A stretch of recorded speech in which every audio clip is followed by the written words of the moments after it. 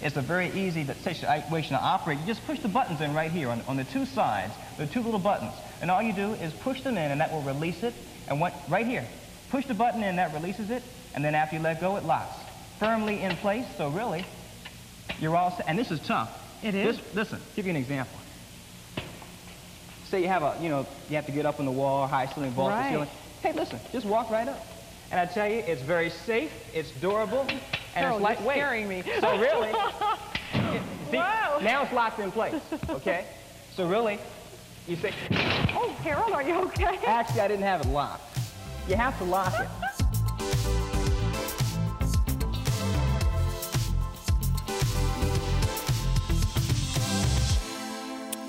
Wow, right. I mean, the struggle is real for that guy. Hey, we are so glad that you're here with us today. If today's your first time or maybe first time in a really long time, we're especially thrilled that you've carved some time out of your weekend to be with us here at Crossroads. And we are continuing this series today called The Struggle is Real. And for the past several months, we have been studying and walking through this letter found in Scripture called 1 Corinthians. Now, understand that this letter was written to a church about 2,000 years ago that was pretty messed up.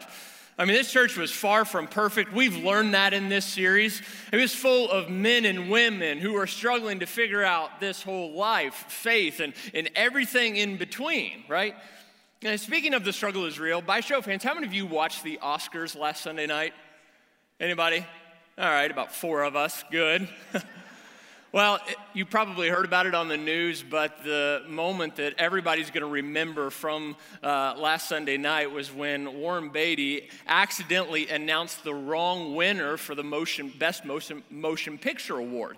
And so everybody from the cast that he announced came up on stage, and they were up there for a few minutes when all of a sudden they realized that somebody had given him the wrong envelope and he announced the wrong winner. And so it was this really awkward moment.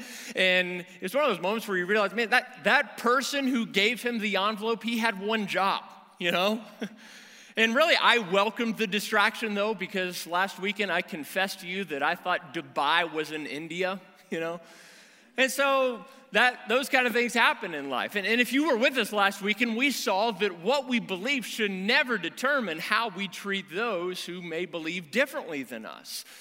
We all have beliefs and convictions, and whenever we become very passionate about them, that's when we tend to be the most polarizing, right?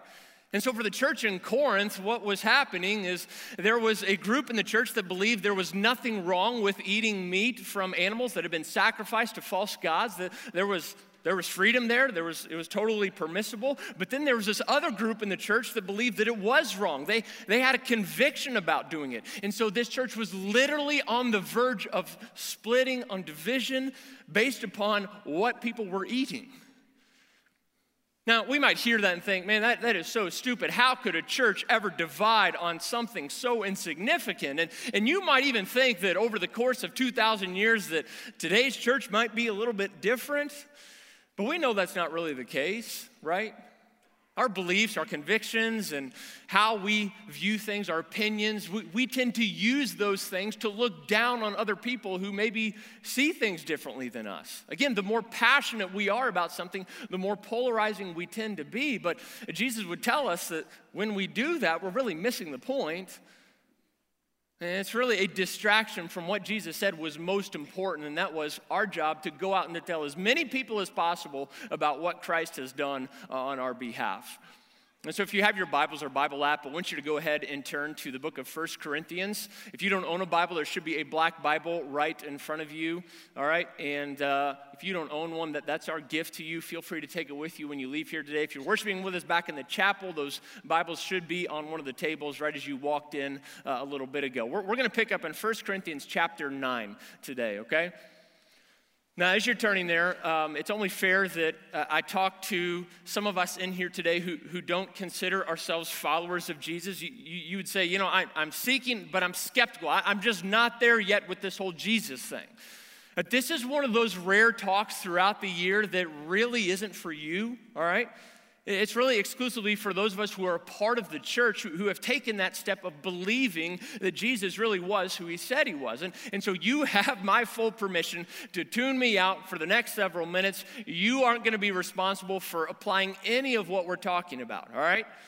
Now, if I put myself in your shoes, in light of what we're going to be talking about today, there might be this tendency that it's a little bit offensive from your perspective. And so I just want to clarify some motivations up front here, and it goes like this, that if you are not a follower of Jesus, and in light of what we're going to be talking about today, understand this, that we don't want anything from you, but we do want something for you. All right, we don't want anything from you, but we do want something for you. There's a big difference, right? Sometimes when you show up to church, it might feel like a timeshare presentation, like bait and switch a little bit. You know what I'm talking about? And so there's a difference between wanting something from you and wanting something for you. And so just understand that even if today may be a little bit offensive for you, it doesn't necessarily mean that it's any less true, right?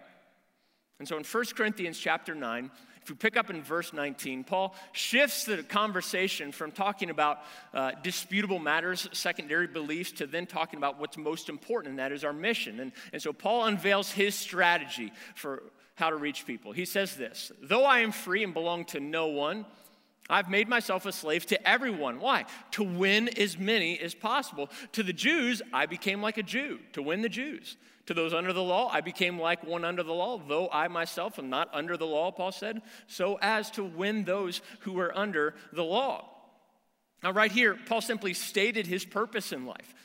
Right, before he realized that Jesus was God, the thing that got him out of bed in the morning was humiliating and killing more Christians, stopping the church. But then Paul had this moment where he became so convinced that Jesus really was who he said he was, and that he really did rise from the grave 3 days later, that he literally turned his life around. And so from that point on, the energy and passion that he used to stop the church all of a sudden was channeled to spread the church. Now, the reason why Paul said that his goal was to win as many people as possible to Jesus was because he never forgot his story.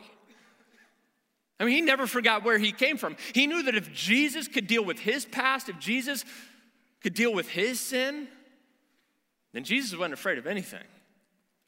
Now, notice in verse 20 how Paul said that he became like a Jew, all right? I became like a Jew to win the Jews. Now, Paul understood that the Jewish people had enough barriers when it came to Jesus. Therefore, he saw it as his job and his obligation to eliminate as many of those obstacles as possible. Now, we know that communication, effective communication, is sometimes limited by the amount of distractions that we have around us, right? My wife knows so well when I'm not really paying attention in a conversation. If we're talking about something and she may be in another room or she's not making direct eye contact with me, she knows when I'm just kind of mentally or verbally there, but not mentally there. And so I'm giving her, little verbal nods like, yes, I know that you're talking, but I'm really not listening. You know what I'm saying? The other day she came home and she was complaining about how sore she was from working out earlier that day. And apparently I responded by saying, "Oh, that's awesome." Now, we know that sometimes communication is limited by the amount of distractions that are around us. And so sometimes for us to connect with people, we have to eliminate those distractions. You got to put down the phone, turn off the computer, shut down the TV, right?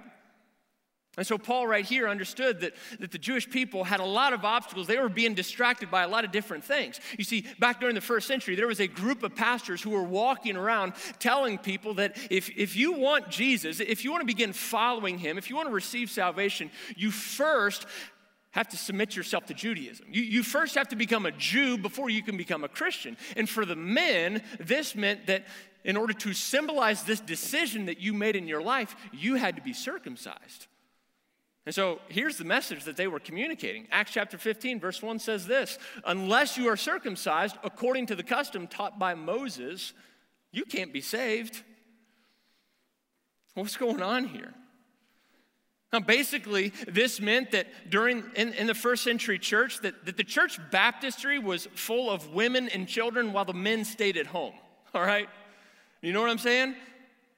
And so a lot of church leaders at the time gathered a really big meeting in the city of Jerusalem because some knew that this wasn't right. Something seemed off here. The guy that first talked at this meeting argued why circumcision and submitting to the Jewish law was necessary in order to be saved for those who maybe didn't grow up in Judaism.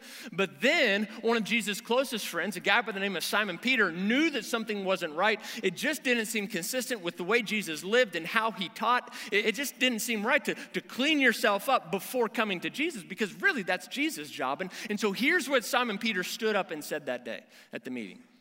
He said, "Now then, why do you try to test God by putting on the necks of Gentiles, in other words, non-Jews, a yoke that neither we nor our ancestors have been able to bear?" In other words, nobody's ever really kept the law perfectly. Nobody can be saved by submitting to a bunch of rules. No, we believe that it is through the grace of our Lord Jesus that we are saved, just as they are.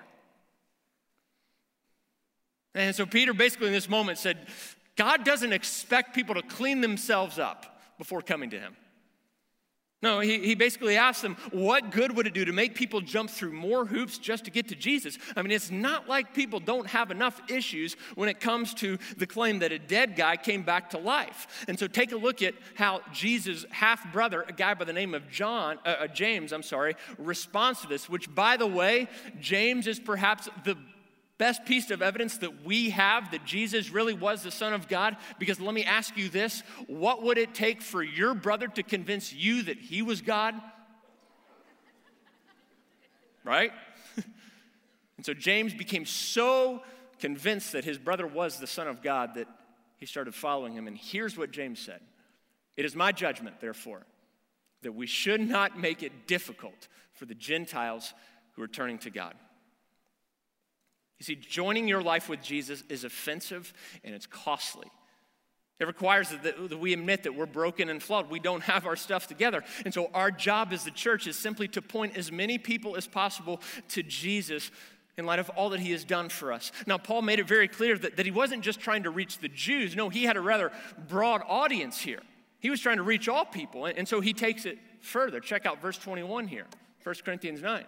He said, "To those not having the law, I became like one not having the law, though I'm not free from God's law, but I'm under Christ's law, so as to win those not having the law.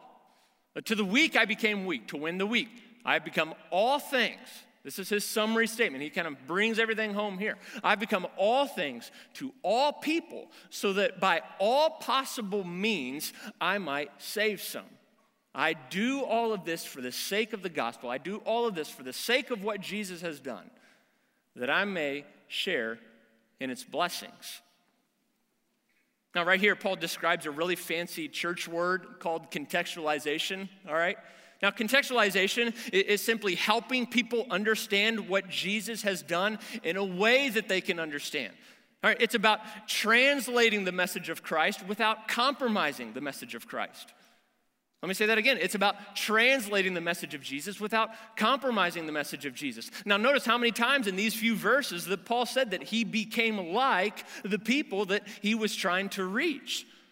And so when you think of contextualization, think about clarity, think about undoing obstacles or barriers. It's about going out of our way to undo false perceptions that people may have about Jesus. In his second letter to this church, Paul reinforced this method by saying this in 2 Corinthians chapter 5. He said, "All this is from God, who reconciled us to himself through Christ and gave us the ministry of reconciliation." What is that? Well, that God was reconciling the world to himself in Christ, not counting people's sins against them, and he has committed to us the message of reconciliation. We are, therefore, Christ's ambassadors, as though God were making his appeal through us. And so the imagery that Paul uses here to describe our relationship with people who are close to us but maybe far from God is that of an ambassador. Now, in the ancient world, an ambassador was someone who was sent by the king or dictator to a foreign country or nation in order to improve relationships, in order to improve relations between the two countries, okay? And so his job was really to be a source of unity. All right, now, no effective ambassador would roll into some foreign country and immediately start making some polarizing statements. I mean, he wouldn't show up at this country and begin highlighting differences or pointing out all the ways in which their culture may be wrong. No, that's not what an effective ambassador does. His job is to build bridges, not to build walls. And you see, there is so much at stake here with this. And the reality is we can't afford to get this wrong. Now, maybe you've heard something like this before. Maybe you've never heard it put like this. And whether you know it or not, here's the thing for you and I. When it comes to our relationship with people who are outside of the church, who are lost and broken, here's one thing that we need to remember. It goes like this, that you determine what comes to mind when people think about Jesus. You determine what comes to mind when people think about Jesus. You might sit there and think, wow, that's a lot of pressure, Patrick. You're exactly right. I mean, that's not fair. Yet this is what we signed up for. Because to follow Jesus means to join him in his mission in redeeming the world and seeking and saving those who are lost. It's been said before that believers read the Bible, unbelievers read Christians. And so if that's true, chances are we probably need some help with this. We need to understand a little bit more clearly what this looks like, okay? And so much of our job in life is doing away with what some call unnecessary resistance that people have with Jesus. And so here's one reminder I want us to see. It goes like this, that questions are better than statements, okay? Questions are better than statements. Questions reveal humility to reach people who are far from God. We need to understand them. Now, the easy thing to do is to walk up to some stranger and tell them how you're right and how they're wrong. But what's difficult is doing the tough work of walking alongside people and taking the time to learn someone's story so that you can translate truth in a way that really connects with them, in a way that they can understand. We risk building walls rather than bridges if we fail to have a posture of a student with people who are far from God. Now, I've never met, you maybe have, I haven't, but I've never met anybody who's ever said, hey, let's go hang out with so-and-so. I love hearing how impressed he is with himself. I mean, I love hearing about how he's right all the time. Anybody? Never met that person. One example of Paul doing this was when he arrived in the city of Athens, Greece. He almost immediately connected with a group of really influential men as they were discussing religion and philosophy. Now, I want you to look at the very first thing that Paul said when talking to these really influential men who helped shape culture, philosophy, and even religion back then. He said this, "Men of Athens, I noticed that you are very religious in every way. For as I was walking along, I saw your many shrines in Athens. And one of your altars," he says, "had this inscription on it, 'To an unknown God.' This God," Paul said, "whom you worship without knowing is the one that I'm about to tell you about." And so Paul proceeded from that moment on to tell them about what Jesus had done on their behalf. And so this requires us having discernment and wisdom here, right? And so we're told that before actually Paul gave this speech that he was with these men reasoning with them in a local synagogue. Now, reasoning in the ancient world was a way of asking questions. It was an exchange of ideas and a back and forth motion. And so Paul was there asking a lot of questions, and he was also providing answers. Now, I want you to notice what Paul didn't say in this sermon here. He didn't stand up in front of all these men and say, "Men of Athens, I see that you're very spiritual. I see that you're very religious, but let me just tell you, you are so wrong. How stupid are you?" He didn't say that.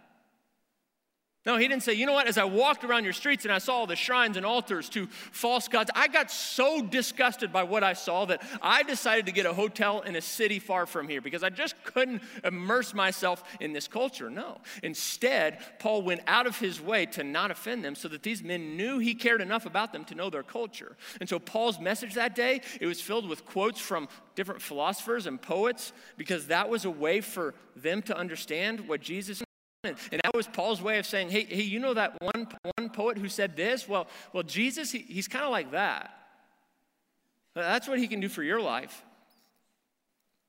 What language connects with those who are close to you but far from God? Last month, I hired a professional dog trainer to come over and help me train my 4-month-old puppy, golden retriever puppy, Ryder. You've heard me, probably sick of me talking about him by now, but you know what? I love him. I don't really care. All right, so I'm going to talk about him a lot. And so I hired this trainer to come over, and yeah, there he is. Isn't he cute? Yeah, he's just a little teddy bear. He's 32 pounds now. Can you believe that? He gained 9 pounds in 3 weeks. Yeah, it's like post-Thanksgiving, right?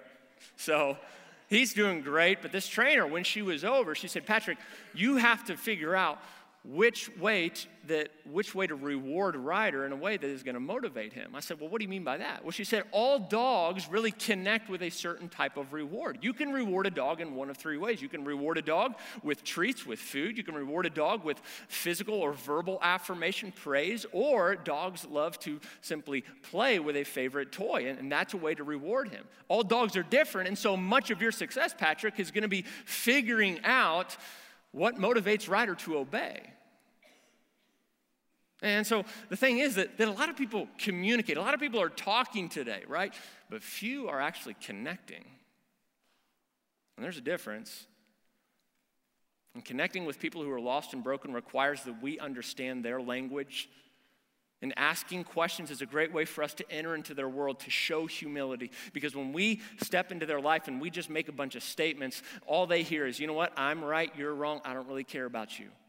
But when we ask questions, that's a way that they can know we love you, we care about you, we want to understand you. It's a way that we can experience compassion for them. Again, you determine what comes to mind when people think about Jesus. And so what image do people have of Jesus because of you? Here's a second reminder. It goes like this. Determine when to die on what hill.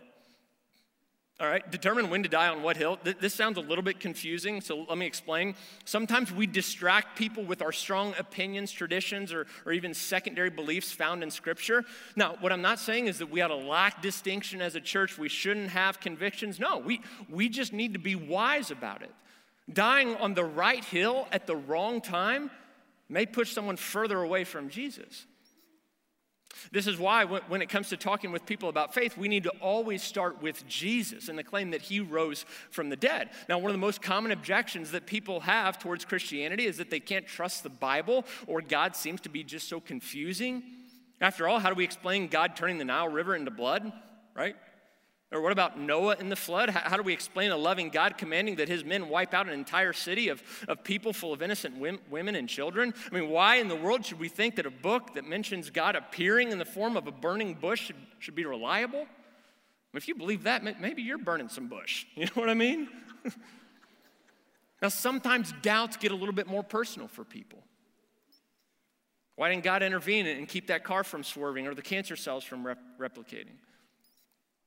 Or how could God tolerate and allow so many church leaders to abuse their power and to literally live a lie? Why is Christianity the only way? I mean, why are some Christians for immigration and others are against it? Now, if we're honest, many of us fear telling people about Jesus because we're afraid of being asked a question that we don't know how to respond to, right? And yet here's one thing that we need to remember when it comes to relating with people who are far from God. It goes like this. You will always struggle to believe every other claim in the Bible until you accept the claim of the Bible. And this may describe your story too, that you will always struggle with every other claim in the Bible until you accept the claim of the Bible. You see, all of Scripture is about Christ. All of Scripture is about Jesus. It points to him and what he has done for us on the cross. You see, our faith rests upon the fact that God showed up in the form of man, Jesus. He lived for about 33 short years. He was crucified. He physically died, but then 3 days later, he crashed his own funeral. So rising from the grave is all the proof that we need that God is trustworthy and we can submit our lives to him. Now, start there and then move on.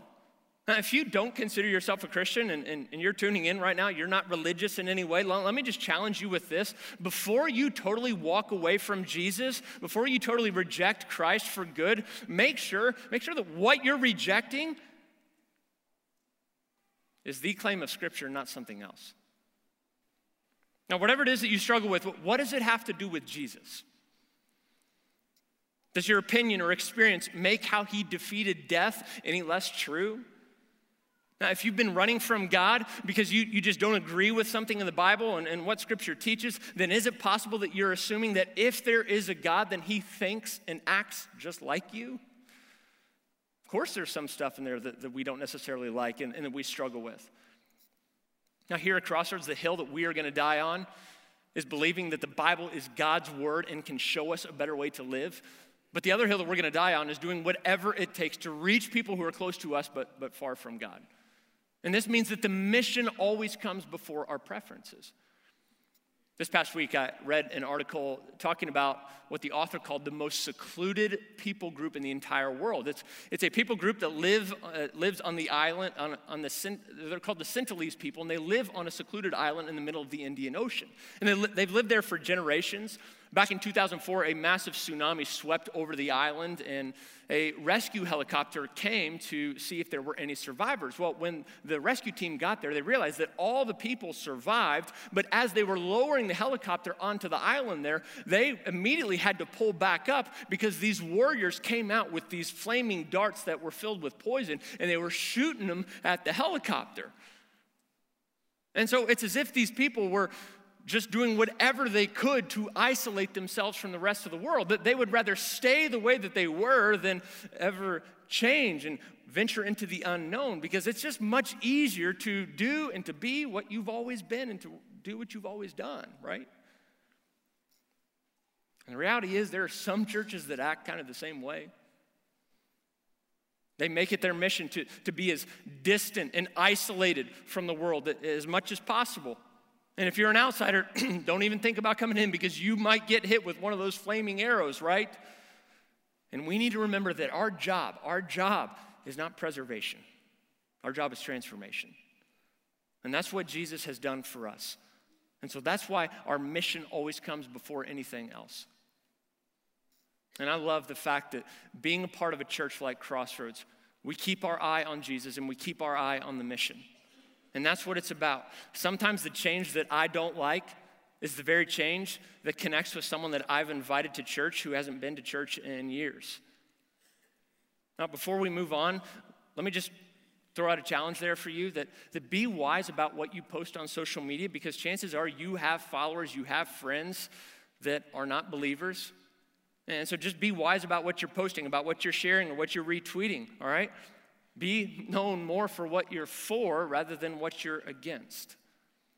Here's the third thing that we need to remember to keep people from encountering unnecessary resistance. It goes like this, that the behavior never happens before belief.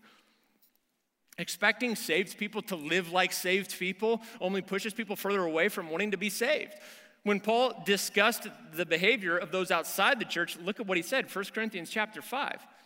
He said, what business is it of mine to judge those outside the church? Are you not to judge those inside?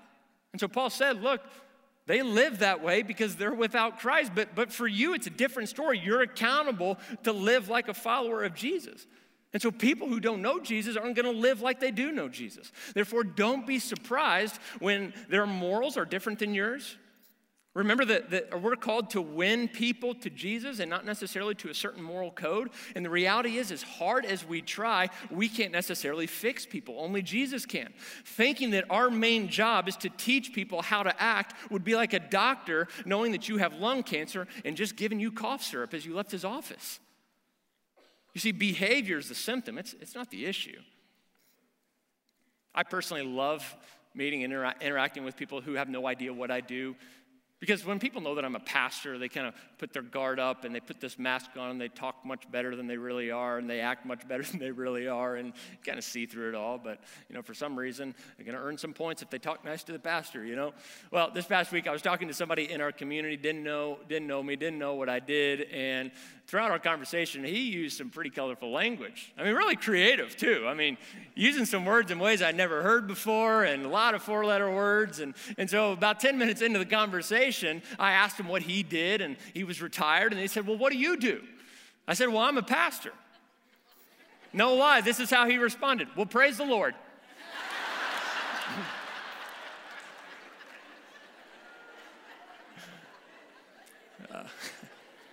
Yes, praise the Lord, amen, right? On one hill we want to die on here at Crossroads is we don't want people to show up here and ask themselves this question: what baggage do I have to leave at the door? What baggage do I have to hide, deny, or suppress, right? That's not what we want to be about. We want to die on the hill of being for all people and balancing this tension of truth and grace. Last month I had a guy come up to me, and it was his first time here, and he shook my hand afterwards and he said, this is my first time here. I just want you to know that I'm not a Christian. I'm a skeptic. I'm seeking, but I've had a really tough past few months. My wife has left me. I'm going through a divorce, and I've just kind of hit rock bottom in life. I didn't know where else to turn, and so I showed up here to church, and then this is what he told me. He said, I didn't know a church like this existed. And I was so grateful for many of you who serve on our hospitality team, who serve as section hosts, because the reality is he walked away that day having a better picture, a better idea of who Jesus is because of how he was treated when he showed up here. May that continue to define who we are as a church. Never are we more like Jesus when we refuse to allow how someone believes or behaves to determine if we love them or not. Here's the last thing I want us to remember. It goes like this. You can't control how someone responds. You can't control how someone responds. When you invite someone to church or you ask him or her if they'd be willing to take their next step with Jesus, you really have no control over how they're going to respond. But what we do have control over is whether or not we've done our part to translate the message of Jesus into the world as best and as clearly as possible. Every time I've passed up an opportunity to talk with someone about Christ or to invite them to church, do you know what the common factor is? I either fear how they're going to take it or I answer for them. In other words, I dismiss myself from that conversation even happening because you know what, they're just going to say no anyways. Penn Jillette is a celebrity magician who sometimes appears on TV, and he's also a very outspoken atheist. One time, a Christian gave him a Bible and told him that he loved him. He was so taken back by this act of generosity, and he was so moved by it that Jillette captured his thoughts on video and uploaded it to his website.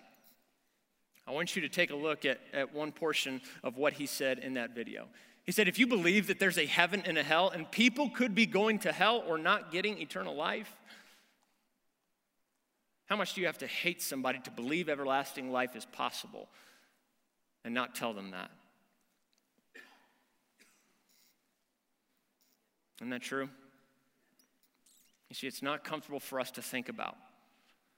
But time is running out, and God is being patient for one more person to repent and turn to him. And so it's time we get over our fear of rejection and start inviting people to experience Jesus. Because the point or the pain of rejection that we may experience is nothing compared to the pain that ultimately happens for all of eternity when someone dies rejecting Christ.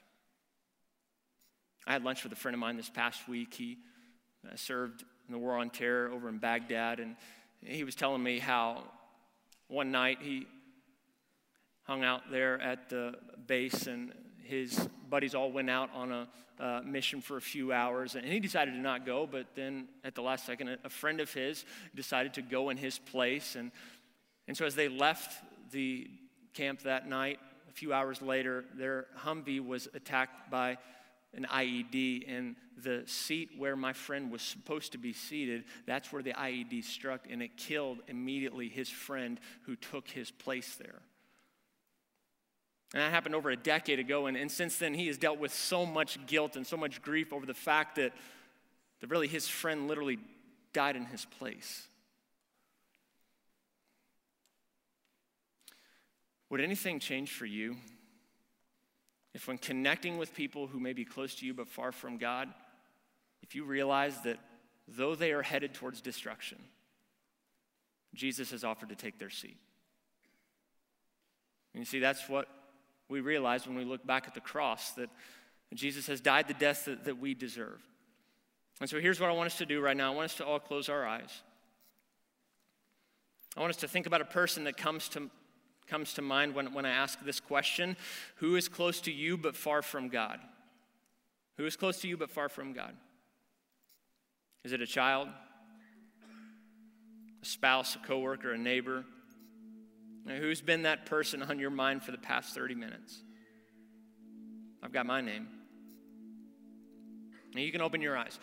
We're just about 6 weeks away from Easter weekend here at Crossroads. And this is a weekend when people who normally don't go to church, hate church, or want nothing to do with Jesus, they're more open to attending church on that weekend more than any other weekend throughout the course of the year. And this is a great opportunity for you to begin praying and inviting people to attend with you, all right?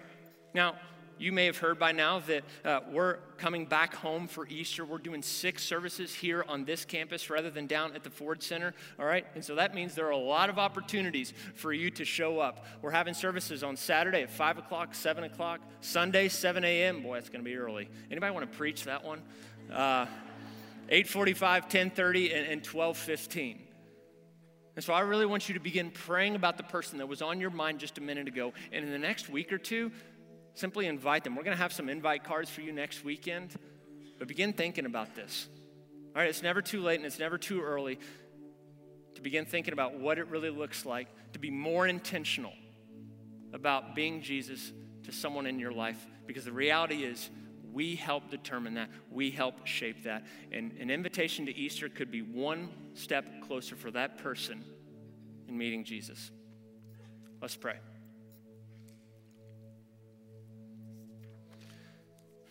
Father, I thank you that you've saved us, you've rescued us, and you've taken our place.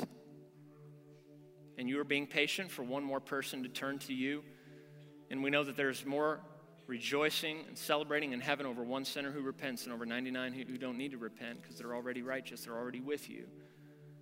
And so God, would you just help us to live on mission with that on our mind constantly? And help us to realize that you, Jesus, have been patient with us, and you desire for that patience and that kindness and that grace that we've experienced and to be known by all. For it's in the name of Jesus that we pray. Amen.